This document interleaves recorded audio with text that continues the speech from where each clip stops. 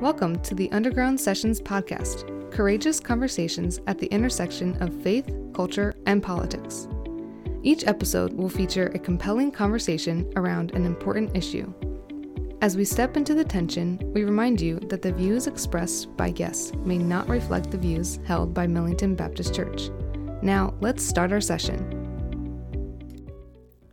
Welcome to the Underground Sessions podcast. I'm your host, Bob Erbig. I am very excited today to be joined by my colleague, Dave Hentschel, to discuss the topic of spiritual gifts in the church. Now, if you've listened before, you know that the Underground Sessions is a place where we have courageous conversations at the intersection of faith, culture, and politics. Well, today, our topic is going to cause us to lean in the direction of faith and theology. Last month, we hosted a spiritual gift summit here at MBC, and hopefully some of our attenders will be listening to this podcast because we didn't have time to delve deeply into the supernatural spiritual gifts in the seminar, and so we're going to talk about that during this podcast. Now, spiritual gifts can be a controversial topic depending on your theology, so it's a good idea that we have a scholar with us today. So, Dave, welcome to your first podcast. Hey, Bob. Great to be on the show with you today. Awesome. Well, if you are not familiar with MBC, you know Dave and I are co-pastors here at the church. I serve as the lead pastor for preaching, family life, and mission. And Dave, maybe you could talk a little bit about your background and your description. Sure. Yeah, we enjoy working as pastors together in our pastoral leadership team model, and I serve as the lead pastor of spiritual formation and care. And so I'm responsible for overseeing things like adult education, small groups, care team, as well as our Stephen ministry. So it's a wonderful place to serve the Lord. Right, and I oversee the family ministries and outreach and our missions programs. And so we feel like the models are really great. We get to complement each other, and we get to do fun things like this, as well as putting together sermons and strategic thinking and things along those lines. So let's dive right in today. We're going to talk about spiritual gifts. What are they? How do they benefit the church? Where do we find them in Scripture? So, Dave, maybe you could start off and tell us just what's the definition of spiritual gifts? What would you say a spiritual gift is? Sure. When we think about spiritual gifts, typically we look in 4 different passages in the New Testament for what God says about those. The first one is in Ephesians chapter 4. There's one in Romans 12, 1 Peter 4, and 1 Corinthians 12 actually has 2 separate lists there. Spiritual gifts are basically unique endowments from the Holy Spirit generously shared with Christians in community for the building up of the body of Christ in practical ways. The issue here that we're talking about is when we think about spiritual gifts, oftentimes people will disagree on this question. Have certain New Testament gifts ceased, or are they all in operation today? And so the gifts that people typically talk about with regards to ceasing, there's usually 3 or 4: prophecy, healing, tongues, possible word of knowledge. The more, as you said, supernatural gifts or sign-oriented gifts or spectacular gifts. And so the question that people ask are these gifts still operative? And secondarily, are they normative? And third, some people say, are they signs of spiritual maturity or Christian maturity? And so there's some debate about this topic. Right. Like some people will say that if you don't speak in tongues, you're not actually a Christian. You haven't experienced the second baptism of the Spirit, things along those lines. Exactly. Some people, I also want to mention, some people also will say that in 1 Corinthians 7, the gift of celibacy and singleness also can be considered spiritual gifts. But right. That's not generally, I think that's probably not the majority position, but some people will say that as well. Yeah, it's interesting that none of the gifts are identical, and so some people don't think that it's really comprehensive, that it's more representative of the way God gifts the church. And so there may be some gifts that are not even listed there that the Lord Jesus and the Holy Spirit has given us as blessings. Right, and so Dave mentioned a couple of lists, so let me just mention when we talk about, again, the supernatural, miraculous, or sign gifts, most people will say these gifts are those that fall in that category. So speaking in tongues and the interpretation of tongues, the gift of prophecy, which we'll talk about a little bit later. There's different definitions of that. The gift of miracles, healing, something called word of wisdom or word of knowledge, and then also distinguishing between spirits. So in just a few minutes, I think we'll go through those a little bit more in depth in terms of what those things, what people disagree about when it comes to those specific gifts. Well, the way we view these gifts typically depends on our theology, so we thought maybe we would just share a little bit about our personal experience here with either with churches that believe in the sign gifts, the miraculous gifts, or friends that we've had. So, Dave, would you mind going first and just sharing a little bit about your background as it relates to personal experience with the charismatic gifts? Sure, and I think a lot of our listeners will come from different backgrounds too. Some of you who are listening might have come from more Pentecostal or charismatic backgrounds. Others of you might have come from a more different cessationist background, meaning you've been taught that these sign gifts, or perhaps maybe even all the gifts, are no longer relevant today. And then maybe there's a group of people out there who don't really have an opinion, and maybe this whole discussion is new to you. And so you've never taken the time to think about that. So we're glad that you are here, no matter where you come from. I have some experience in some different denominations. I have some background in the Assemblies of God denomination, as well as some family that are still heavily involved there. So I've been exposed to a lot of the charismatic movement. But then the opposite side of the spectrum, I went to Dallas Theological Seminary, which has historically been a cessationist graduate school, and it's right in there in their doctrinal statement, actually. So I kind of have experience with all different sides of the spectrum, and so I have friends on all sides, and hopefully have learned to speak graciously about those who may disagree on this issue. Right, and so my background, I never really attended a more of a Pentecostal charismatic church regularly, although I've been to services. My first experience as it related to some of these supernatural gifts were when I was in high school. I worked at a Christian bookstore, and the woman who owned the store went to a very charismatic church, and I still remember a guy coming in one night who seemed a bit off, and she was praying the blood of Jesus over him, which was a new thing to me, and so I had to ask her what exactly that was all about. And then when I got to college, I had several friends, certainly who came from more Pentecostal backgrounds, so learned about speaking in tongues, and even though I don't speak in tongues, learned about it, and some of these other supernatural gifts, which we'll talk about. And I do, as Dave mentioned, I also have some other friends today who certainly have a difference in theology on this topic. So, in relation with that, there's a whole history as it relates to the charismatic movement. So we thought we'd take a few minutes just to kind of go over the modern charismatic movement within the United States, how that came about, and what churches and preachers are maybe more associated with that. So, Dave, I think you were going to share a little bit about that now. Yeah, sure. Before we get into the movement, let me just kind of frame out what category we're in here, because I do think we need to be gracious as we talk about this topic. There are things that we believe that are cardinal doctrines, and those are really important that we hold. The deity of Christ, the Trinity, the Bible is God's Word, things like that, His substitutionary atonement. There's other areas that are clear Bible teaching where we need to obey those issues. Mm-hmm. Then there's kind of this third category that I call gray areas or disputable issues. And when we get into that category, I think it's really important that we acknowledge that we're all brothers and sisters in Christ having this conversation. We shouldn't forget that. They're non-essentials, and we need to frame this conversation in a gracious way. They're what I call national border issues and then city border issues.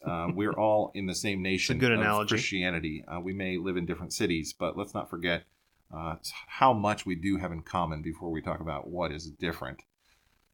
So did you want to go right into the history? Or? Yeah, why don't we dive into the history, and then we'll come back and talk about the different spectrum about charismatic, cessationist. People might not be familiar with those terms, so we'll define those and go more in depth in a second. Sure. Well, the modern charismatic movement is typically traced in three waves in terms of America. The first wave came about at the beginning of the 1900s with the Azusa Street Revival.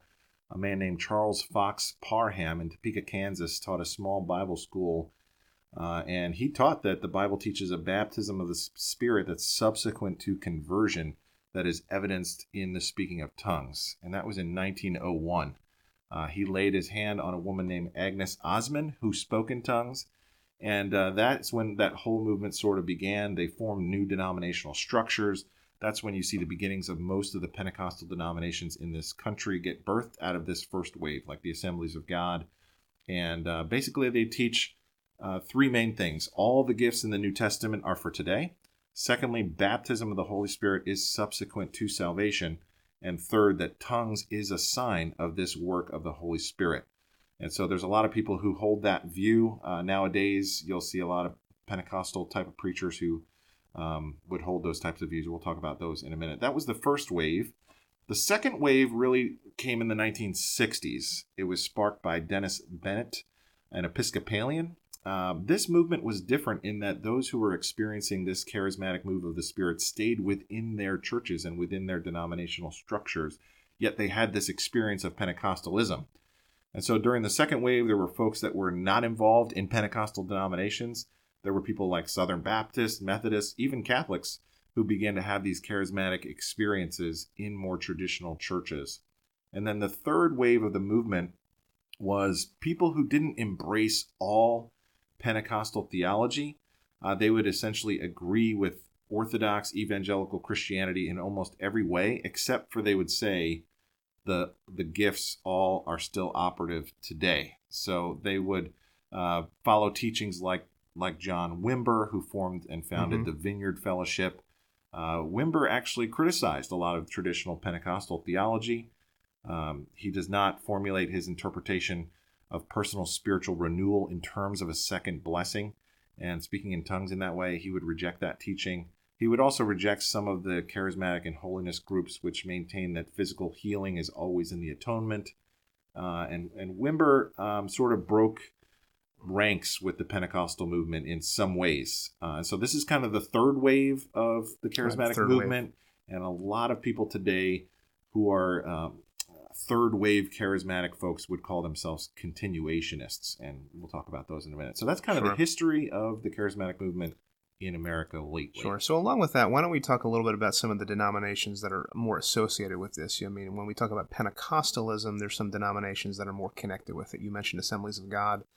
There's some other really popular churches that would be in this movement too. So when you talk about third wave Pentecostalism, churches like Hillsong would be part of that. I think the Bethel movement out of Northern California that produces the Jesus culture, worship songs and things like that.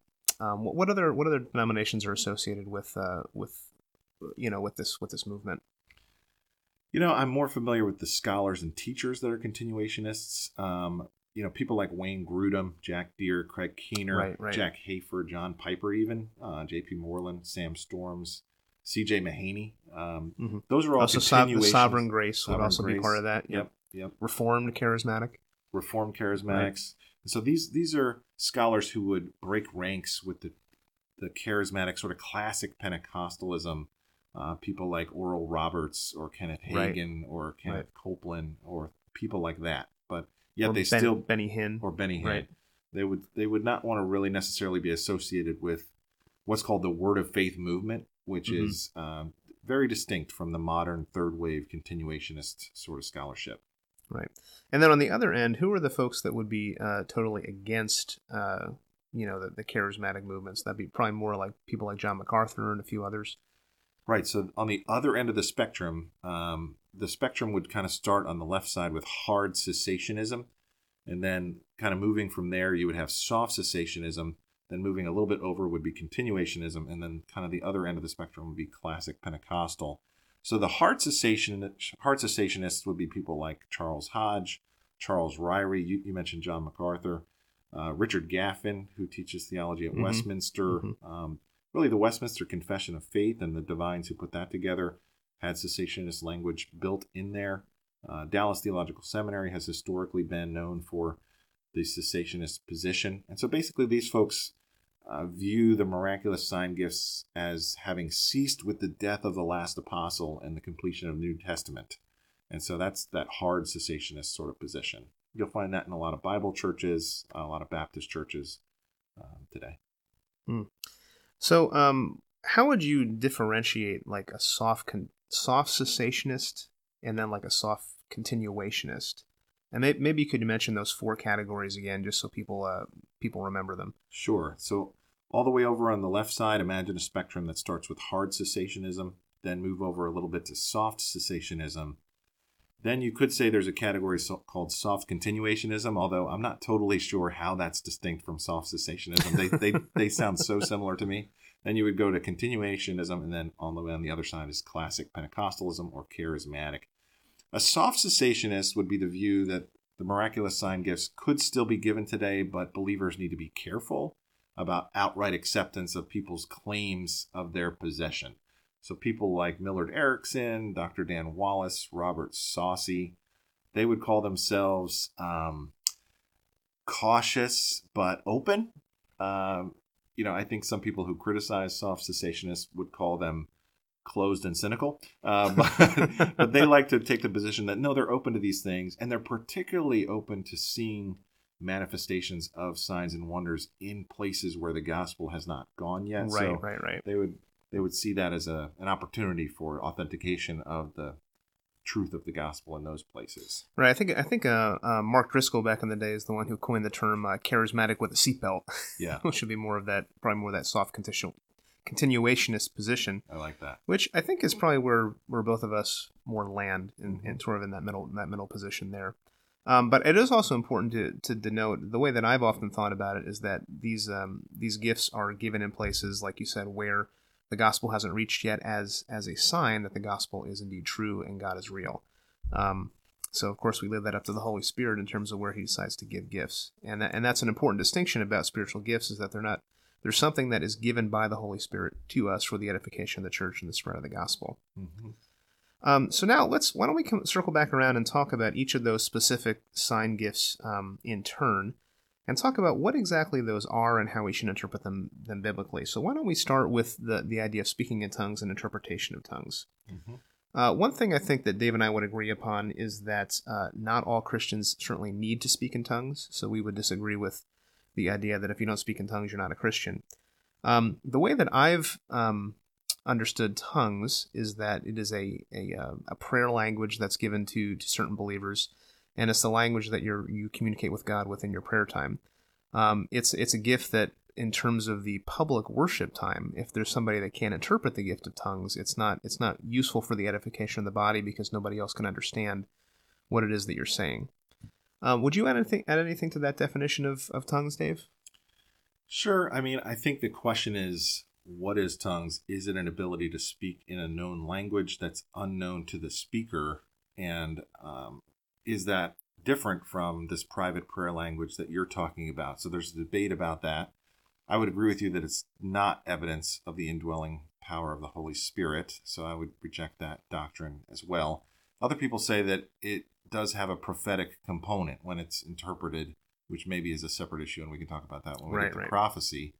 But denominations like the Assemblies of God, they specifically say in their Articles of Faith in Articles 7 and 8 that you need to seek after the baptism of the Spirit with the accompanying sign of speaking in tongues. Mm-hmm. And so there's some implications to that doctrine, that basically they're implying that certain spiritual giants of church history were immature Christians and lacking in some way. So I think that's problematic. 1 Corinthians 12 seems to imply that not all the believers speak in tongues. Paul asks the question in 1 Corinthians 12:10, do all speak in tongues? Implication, no. And so 1 Corinthians 14:5, again, he says, I wish that you all did. But again, the implication there is not all do. And so there's kind of a debate of what are tongues? Are these known languages, or are they ecstatic, or are they both? And then the other debate is when does this come, and is it a sign of maturity? And so we have to look at some key passages in the book of Acts which talk about tongues to really get to the bottom of that question. Okay. Do we want to do that, or maybe we should just move on? It probably would take a little bit of time to do that. Yeah, we can move on for now and come back. Yeah, let's not get bogged down on the tongues issue. I think you probably have an idea of what exactly they are and what the issues are there. I can also include in the show notes some passages you might want to look for further study. So the second thing is prophecy, and if you'll remember, Paul will say this in 1 Corinthians 12 and 13, that you should desire to seek after prophecy, because prophecy is for the edification of the church. Now, some of the interpretive issues when it comes to prophecy is that in the Old Testament, there's a certain kind of prophet that is related to the forthtelling of the future and speaking specifically for God, which is a little different than when we see prophets in the New Testament, where prophecy is seen as being a revelation that leads to edification. And the way that I've sort of understood that practically over the years is that somebody who might prophecy over you might have a word that comes from the Lord to bring you encouragement, or to speak to a specific issue that's going on in your life. I think that's also the position that Wayne Grudem takes within his systematic. theology book. But it's not something that we equate to Scripture and should always come under the authority of Scripture itself. What else would you add to that, Dave? Yeah, I think I would agree with that. Prophets did two things. They were involved in foretelling, like you just mentioned, telling the future, but they were also involved in forthtelling, which is a proclamation of the divine truth of God. I would understand prophecy to be the receiving and proclaiming of a direct revelation from God to dispatch to other believers the very words of the Lord. So if that's the case, then I think anybody who claims to have that gift should be warned against the kind of presumptuousness that is out there. God is very clear about not wanting his word to be trifled with, and so we have to be very careful before we claim such a thing.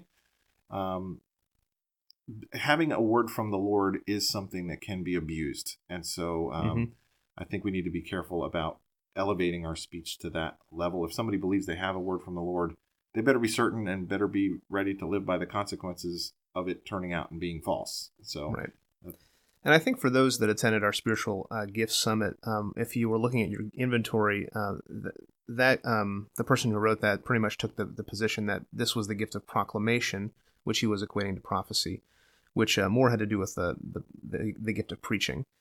Some people would disagree with that. Again, Wade Grudem would put that more under the teaching category as opposed to the prophecy category. So there's some different interpretations of that. In terms of that gift ceasing, Grudem makes the argument that if you look at some of the language in 1 Corinthians 13, specifically about the language about when the perfect comes, the imperfect will disappear, sort of indicating why prophecy is still a gift that is available today as opposed to something that ceased in the past. Yeah, there's a whole debate about what is the perfect there in 1 Corinthians 13, right. And the cessationists would try to argue that it's the completed canon of Scripture. I don't think that that's a very viable argument there. It seems like the perfect being referred to by Paul happens to be the consummation and second coming of Christ. And so I don't think that's the strongest argument given by the cessationists for that position. Right, but that is certainly, if you want to delve more into it, that's one of the debated passages as it relates to continuationist versus cessationist. Mm-hmm. All right, so why don't we just kind of talk about miracles and healing underneath one category? So there's a question of whether miracles do happen, and then there's also the question of whether people can still be miraculously healed. Now, I would probably just say here, I think Craig Keener has written a really good book on miracles in which he categorizes all different kinds of miracles that have happened all throughout the world. And I sort of alluded to earlier, one of the things that I think about with this is that I do think God can heal anybody that he wants to heal. He's got the power to do that. I do think those miracles tend to manifest themselves more in situations where they will bring about an understanding of the gospel and the reality of God. So I think you hear about these things more in the third world. Sometimes in inner city context, those are more where I hear those things happening. So. Yeah, as far as the gifts of healing, some see this as connected together with the gift of faith in the Scriptures, meaning that God would make it so clear to someone that it's almost impossible to doubt.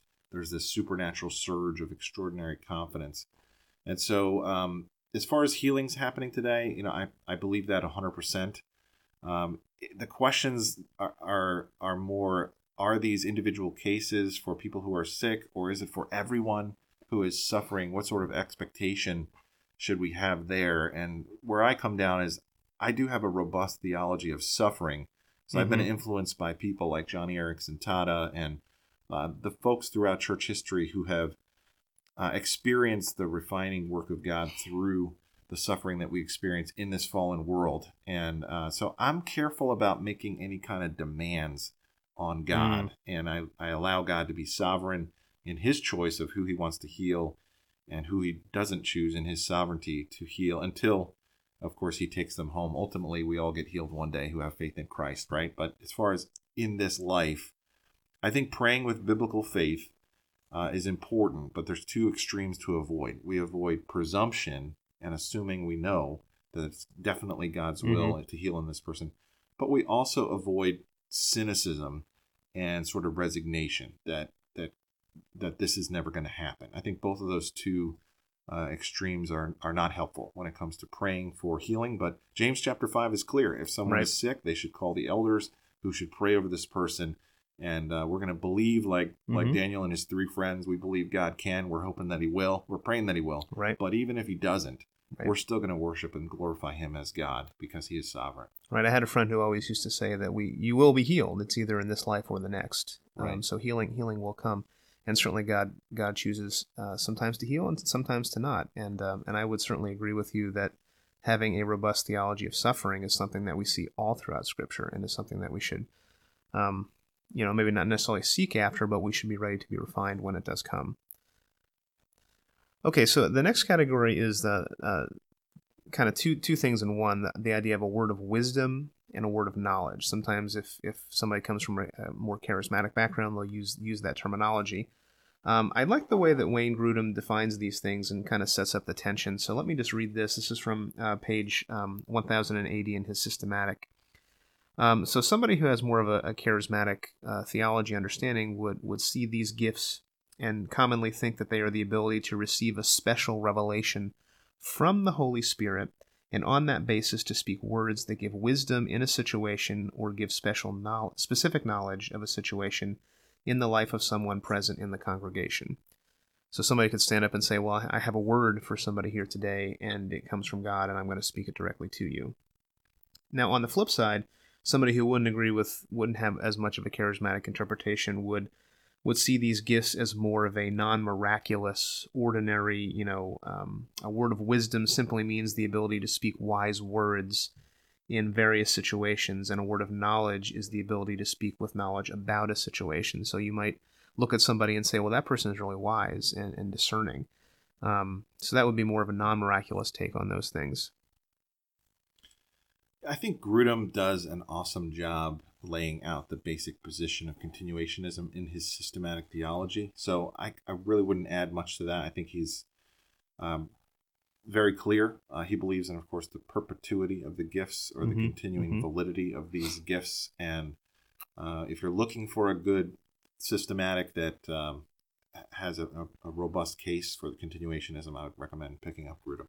Right, and he also does a good job of just kind of explaining, I think, both positions as well. And it's a pretty robust chapter. Most systematic theologies do not have something on the spiritual gifts, but his does. So I think we'd recommend probably starting there if you're looking for a deeper study on this. Mm-hmm. All right, the last category is distinguishing between spirits. And, this is where John talks about this in 1 John 4, testing the spirits, things of that nature. But this is kind of gets in the idea of somebody with the ability to see whether somebody is being influenced by demonic forces or the Holy Spirit. So you might sort of ask questions, well, are demons real? Can they possess people? That's kind of what gets at that idea. I don't know. I've never asked you where you fall kind of on that spectrum of the demonic possession and how we handle those things. I've been taught that if you're a believer in Jesus Christ by people I respect, that it's not possible to be demon possessed or demonized. Me too. So that's kind of my position there. However, John Wimber is one of those people who taught that Christians can be demonized, and so there's, I think, good godly people who disagree on that position, and I'm not totally sure that either side has a Loctite case on that. Right. I've heard some people make a distinction between demon possession versus oppression. So in the sense that a demon can't possess a believer because the Spirit of God already dwells within inside you, but there's, I guess maybe sometimes they would categorize that as being demonized, and that maybe you're feeling more depressed and you need to, pray against the spirit that's coming against you. Yeah, and we are commanded in the scriptures to resist the devil, and there is in Ephesians chapter 6 a real spiritual war that we're fighting, and so I see that consistent with those passages. Yeah, sure. As far as possession, I would sort of lean toward the position that I've been purchased by Christ, I'm indwelled by the Holy Spirit, and there's a seal, as Paul talks about. So that's my position on that. Yeah, I would agree with that. Okay, well, we've kind of gone over all the gifts. I did think, Dave, that we could have some parting words for Christians that are listening to this on how to disagree well about this issue, or maybe some practical things we should mention. Maybe before we get there, is there anything else that you'd like to add, kind of to our discussion, or anything else you'd like to talk about? Well, I just think maybe one particular other book that people may want to pick up. Zondervan does a great job on this counterpoint series where they'll bring together 4 scholars and talk about the 4 different positions. And so the one that they've put out about the spiritual gifts is called Our Miraculous Gifts for Today, with 4 views. Richard Gaffin at Westminster, of course, takes the cessationist position. Sam Storms takes the continuationist position. Doug Oss takes the more charismatic position. And then Robert Saucy takes that soft continuationist, soft cessationist position in here. So if people really do want to learn more about the 4 positions, this is a great recommended book. Right, and you mentioned Sam Storms in there. Sam Storms, I think he's got a ministry called Enjoying God, but he also wrote a book called Convergence, and the subtitle is Spiritual Journeys of a Charismatic Calvinist. Now, the book focuses a little bit more on the charismatic part than the Calvinist part, so if you don't agree with Calvinist theology, then don't worry about it. But the first half of the book, he really talks about his journey, and he was actually a Dallas Seminary grad, so he came out of Dallas Seminary being a cessationist, and then one day he started to speak in tongues and realized, I can't take that position anymore. And so the first half of the book is a little more autobiographical about things the Lord taught him and how he learned in his journey to being a continuationist, essentially. And then the second half of the book talks about theology. The theology behind this and how people who disagree on this issue can work together and why we need each other. So I read that in seminary, and that was just a really impactful book, and I would encourage you to pick it up if you want to know more about this specific topic. Sam Storms is great. He's got a great blog out there. And there's probably one more name you should be familiar with in this debate, another Dallas Seminary grad who ended up leaving the faculty because he changed his position from cessationist to continuationist. And that is Jack Deere, who wrote Surprised by the Voice of God. It's a great treatise on his position, and he's got a lot of historical argument there. So I would recommend picking that up, too, if you're interested. Sure. So what are some parting words we can give to folks in our congregation? I certainly think that spiritual gifts are important, and if you don't know what your spiritual gifts are, I think you should learn them and learn how to use them for the edification of the body. So we did the Spiritual Gift Summit. We're hoping that maybe in the future we'll do more teaching on this, because we like to see people empowered to use their gifts to build others up and spread the gospel. I would agree with that. I think God, at the end of our lives, will ask us, what did you do with the gift that I gave you? And so we're stewards of that heavenly gift. I think for all of us, an application we can all take away is to covet church unity. Before Paul even lists the gifts in Ephesians 4, he says in verse 3, be eager to maintain the unity of the Spirit in the bond of peace. And so perhaps when we talk about this topic, it's more vital than ever to remember to be gracious and accept those who may disagree on this issue. For the continuationist, I would say, can you help us understand where the breaks are? If you're going to take that position, could you clearly delineate yourself? When do you put the seatbelt on? Yeah. Can you be clear about what's false teaching and how you would distinguish yourself from people in the Word of Faith movement? Romans chapter 12, verse 9 says, detest that which is evil, but cling to that which is good. And so that's my challenge for those of you who are continuationists out there. And maybe for those who are cessationists, also don't be too afraid to embrace the work of the Holy Spirit within your life, because maybe He's got more for you that He wants you to explore in terms of your spiritual gifting and spiritual life. I would say definitely, that kind of fear doesn't come from God. And so those of us who are cessationists, I would say to avoid cynicism, to avoid, to model how criticism should be done with humility, not pride, to avoid making a straw man argument, and to, by all means, please avoid mocking those who take a different position than you. I've heard some things that I won't repeat here that are really shameful, to kind of mock those who take a different position. So please avoid mischaracterizing believers who may disagree with you. Be gracious, give the benefit of the doubt. And then for all of us, I would say keep studying. Bob and I have experience in some different circles, and don't just accept what you've always been taught or what you've always thought. Listen carefully to the other side and be open to question what you've been taught and submit your thinking not to any man's opinion, but to Scripture. And then I think for Bob and I, we just have a pastoral heart. So for whatever, if you have a leadership position, then ask, how does this position or how does this teaching affect the flock underneath of you. And so be careful about that. Theology matters. Theology has implications. And so we need to be aware of the things we teach and the implications that they have. Absolutely. And one criticism I've heard of people that, don't necessarily embrace charismatic theology is just to sort of dismiss it as being an over-emotionalism, which, in some cases may be true, but certainly not in all cases. So we need to be careful about dismissing people that have differences differences from us. So I think you did a good job of articulating that. Yeah, and then the opposite error would be under emotionalism, over intellectualism. Yeah, or quenching the spirit and that kind of thing. So I think there's some errors that both sides can be careful about falling into. Absolutely. Well, Dave, this has been a lot of fun. We're definitely going to have to do this again and pick some other topics to go through. Sounds great. One thing we've talked about is doing something on eschatology, which is another theologically debated topic. So be looking out for that in the future. Maybe not next week because Christmas is right around the corner, but this was certainly a good timing for this because of the Spiritual Gifts Summit, and we hope that those of you that attended and heard this discussion have a fuller understanding of the spectrum on the sign gifts. So, hey, Dave, would you mind praying for us? I know we don't typically do that. Could you pray for us, and then we'll send people on their way? Absolutely.